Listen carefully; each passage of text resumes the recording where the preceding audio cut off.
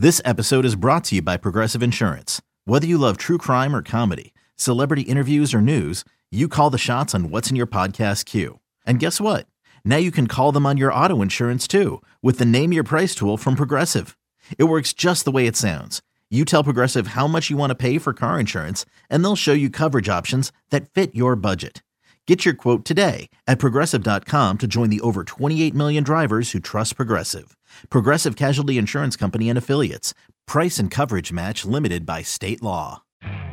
You could spend the weekend doing the same old whatever, or you could conquer the weekend in the all-new Hyundai Santa Fe. Visit HyundaiUSA.com for more details. Hyundai, there's joy in every journey. You're tuned into It's Always Game Day in Cincinnati, the top podcast covering the defending AFC champion Cincinnati Bengals. Hosted by Lindsey Patterson and Mike Santagata at Odyssey Sports Podcast.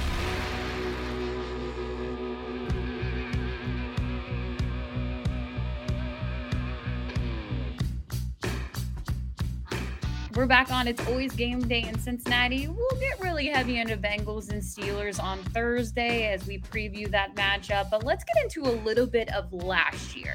You think of week 3, week 12, 24-10, the first win, 41-10, the last one. They swept the Pittsburgh Steelers. Zach Taylor kind of a little bit, tiny bit, has Pittsburgh's number while he's in Cincinnati right now. Ever since that Monday Night Football game, I don't think we'll ever forget Ryan Finley's game when he comes in and helps him win on Monday Night Football. You got the Von Bell hit, and then you fast forward to what this season is. I think one thing that really sticks out for me, we talked about Joe Burrow, Jamar Chase. It was the touchdown pass to Jamar Chase when they beat the Steelers in week 3. Week 12, it just was absolutely a mess. But the early stats, Joe Burrow running down the field, runs one in for a touchdown. Mike Hilton's pick 6, revenge against his team. Ben Roethlisberger was Ben Roethlisberger. He didn't look very good last year, but what worked for Cincinnati in those two matchups against Pittsburgh? So the second game, they kind of just pounded them with the run game and T. Higgins, and they were really cheating Jamar Chase. Though the touchdown to T where he dunks on James Pierre, and Burrow throws that when Pierre's got like 3 yards in front of him, and he's still just like, oh, you're getting dunked on, dude. He just throws it up there. Minka is playing like the ball, I believe, is on the right hash, and he's beyond the left hash towards Chase. Like, he's just going, Chase isn't getting this ball. And then it's just like, well, Higgins is really good too. And you have James Pierre on him, who's like your 5th corner. So I'm okay with this situation. That second game was just a pound. The first one, it's really that end of the first half Chase touchdown. And the one thing I want to think about is just Burrow himself was efficient when I just talked about the coverage shows and how they might face more too high this season, split field looks. He was 13-16, 90 yards, a touchdown, and an interception against split field looks, which is fine. That's like efficient, methodical, only missed 3 passes, although one of them was an interception. This is from my own charting. I just went back and charted the games this past week.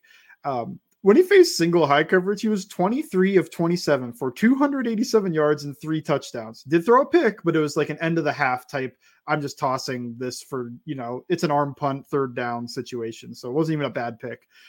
10.6 yards per attempt from that. I mean, that is just a flamethrower when they tried to go single high against them. And despite what national media seems to be saying about like how too high is all this, it's so prevalent now.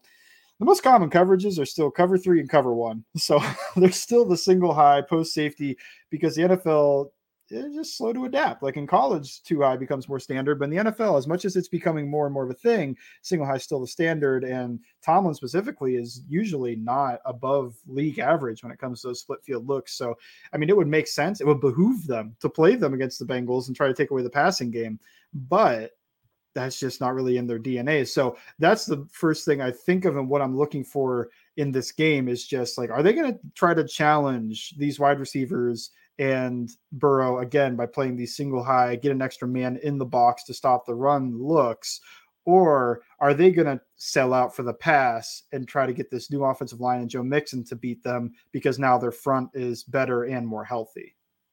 Mitch Trubisky is going to get the start. No real surprise. I know Pickett obviously had preseason snaps, and there's excitement in Pittsburgh. It makes sense. He played in Pitt, but he will not start this game. What do you think about the starting quarterback, and do you think they'll change it up? Because they're feeling comfortable enough to make Kenny Pickett active on game day. Could we see some snaps from the rookie? What do you think from Mike Tomlin when it comes to the quarterback room? I'm guessing he just starts Trubisky the whole time. I don't think it would make sense to flip him out in the first game without an injury. Yeah, let's. Matt Canada to me is the Wario of coaches, and Mitch Trubisky is kind of like the Waluigi of quarterbacks. So, wow. He kind of looks like him a little bit. Hold on. Yeah. So I kind of think they're like, what a tandem of guys to have. the bizarro versions of what I think of as like the good variation. Because Matt Canada's What a running comparison. Matt Canada's running all this motion, all these crazy formations, but they're to like throw like they're like to throw bubbles and flat routes and swings to the running back, and maybe a lot of that was Ben Roethlisberger. I don't know, but and then Mitch Trubisky is just, you know, he was the Nickelodeon valuable player, the MVP for a reason. He is interesting, not great, but he made the playoffs, and honestly, you look at his stats and they're fine, but it's just like, when he faces good teams and things matter, it's kind of like, you know, Mitch Trubisky's not the guy. But yeah, I don't know. That's my comparison, is that Matt Canada is Wario and Mitch Trubisky is Waluigi. And I don't know what to expect out of that offense, but I'm sure it will involve an illegal formation. Get ready for the greatest roast of all time, the Roast of Tom Brady, a Netflix live event happening May 5th.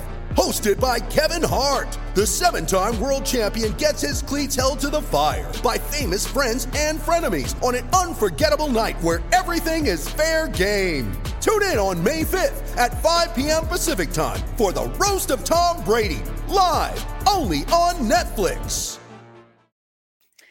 You know, TJ Watt was brought up last year when he played in that second game, and the pressure on Joe Burrow. And I think it went viral. There was a little bit of video with Watt and Joe Burrow just kind of fighting with each other out there. You know, nobody really talked about it after the game. Frank Pollock was not happy about it. You think about this new offensive line, and this is going to be their real first game playing together. Zach Taylor's been talked about, you know, tackling in your first regular season game, because again, they took it pretty light.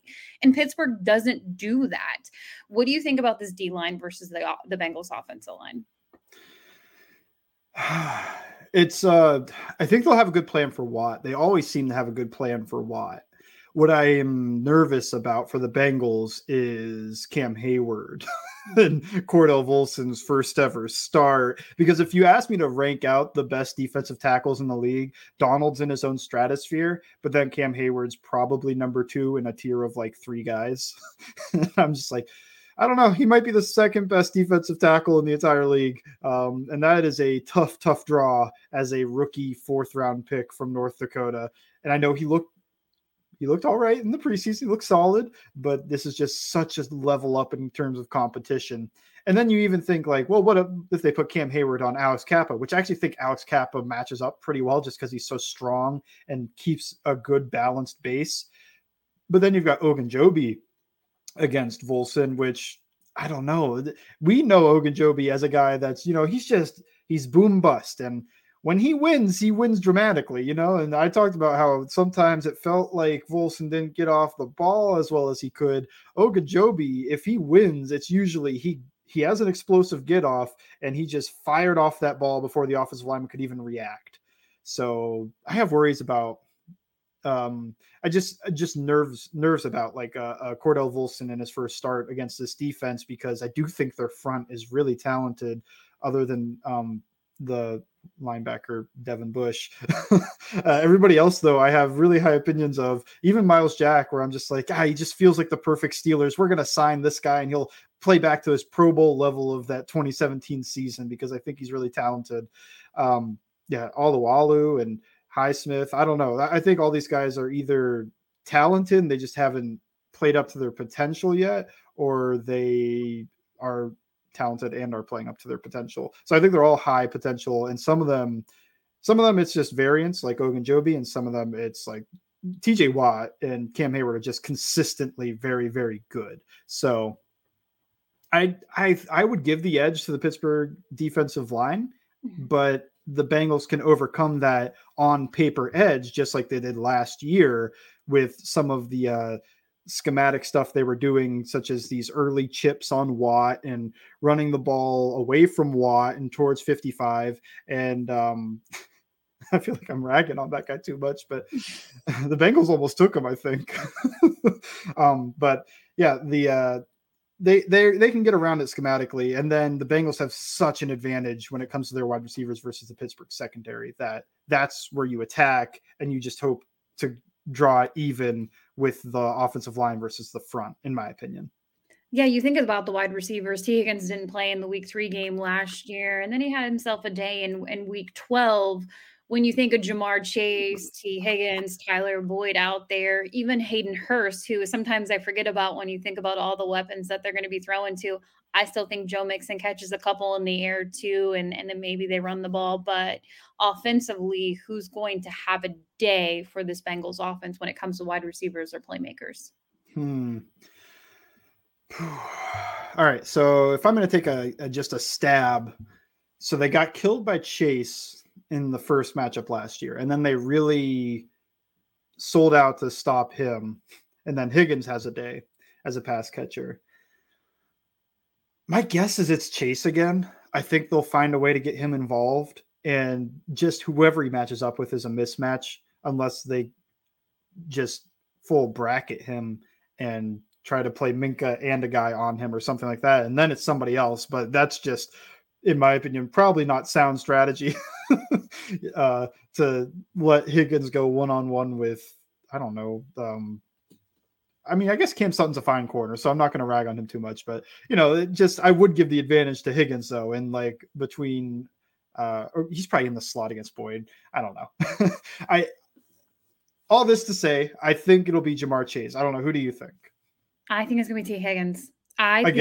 Yes. I think it's going to be T. There's just something about what season I feel like he's going to have this year. Even Jamar Chase, he won Rookie of the Year. He had insane stats, broke all kinds of records. I think he's going to be able to do that. But I think you get a full, healthy T. Higgins out there, and we're going to see him just have himself a year. And this is a big year for T. Higgins when we talk about the future. But one thing that I'll say it again on Thursday, and I didn't say it on social media, but it's how I feel.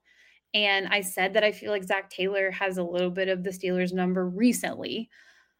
Mike Tomlin worries me. Week 1, you're the big time underdogs. I would say big time going into Cincinnati. Oh, yeah. The first thing I actually think of in this matchup this season is that the Bengals are basically the Steelers, and the Steelers are the Bengals of the past few years, where I would always go into the game thinking the Steelers are going to win this. They're 11-0 or something. Yeah. Or I hope the Bengals can pull this out. Now it's the Bengals need to win this game because this is one of the easier matchups early in the year. They have to go to Dallas next week, and then they get the Dolphins at home on a Thursday night football game. You can't lose the game at home to the Steelers week 1, but yeah, I mean the coaching in general, because they had Brian Flores, so I'm thinking they're going to add some interesting pressure packages, which I'm not going to enjoy watching, I assume. Hopefully Pollock's got those guys ready. Because yeah, man, I know there's the whole thing with Flores, but he did such a good job in Miami, and it was specifically the defense and everything that came with that. Fired for other reasons, but I just like the Steelers got such a steal with that guy. Like he's probably doing a lot for that defense more than just being the linebacker coach. I have to imagine the guy who had maybe the best pressure package in the league is giving Tomlin some help on like, hey, what if we implement this? Yeah, I think for Pittsburgh alone, this is not a Pittsburgh Steelers podcast. Please don't kill me if you're listening right now, but I think they're going to be better than expected. Not winning the division. I don't see them in the playoffs. I know some experts are putting them in the postseason as a wild card. I think they're going to be better than expected. And then obviously with Mike Tomlin, he has winning seasons no matter what. Yeah, he is struggling to get back and winning in the postseason. But there's just something about this game that everything feels a little too right. You're opening it at home, and we'll have predictions and all of that fun stuff on Thursday when it comes to what we think is going to happen in this game. Just a little Tuesday scaries right now, thinking about that matchup. It's going to rain, and there could be a few storms. Hopefully not.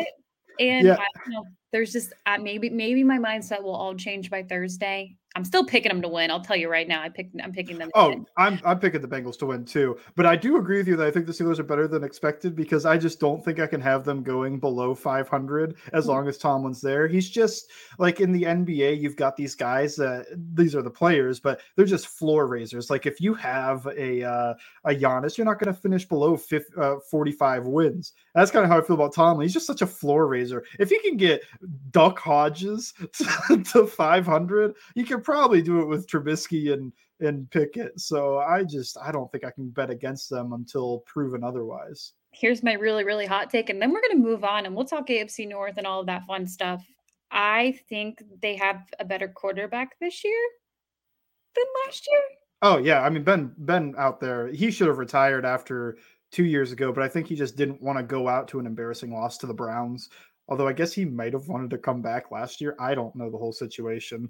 But yeah, I think it'd be hard to be worse because he's that's true. That's true. He's throwing to Mike Hilton. That was one of his favorite weapons at Paul Brown Stadium last year, and that was still absolutely amazing to watch. Couldn't happen to a better guy. We'll get back to the predictions, the AFC North. What is going to happen this year for your AFC defending champs, the Cincinnati Bengals, next on It's Always Game Day in Cincinnati.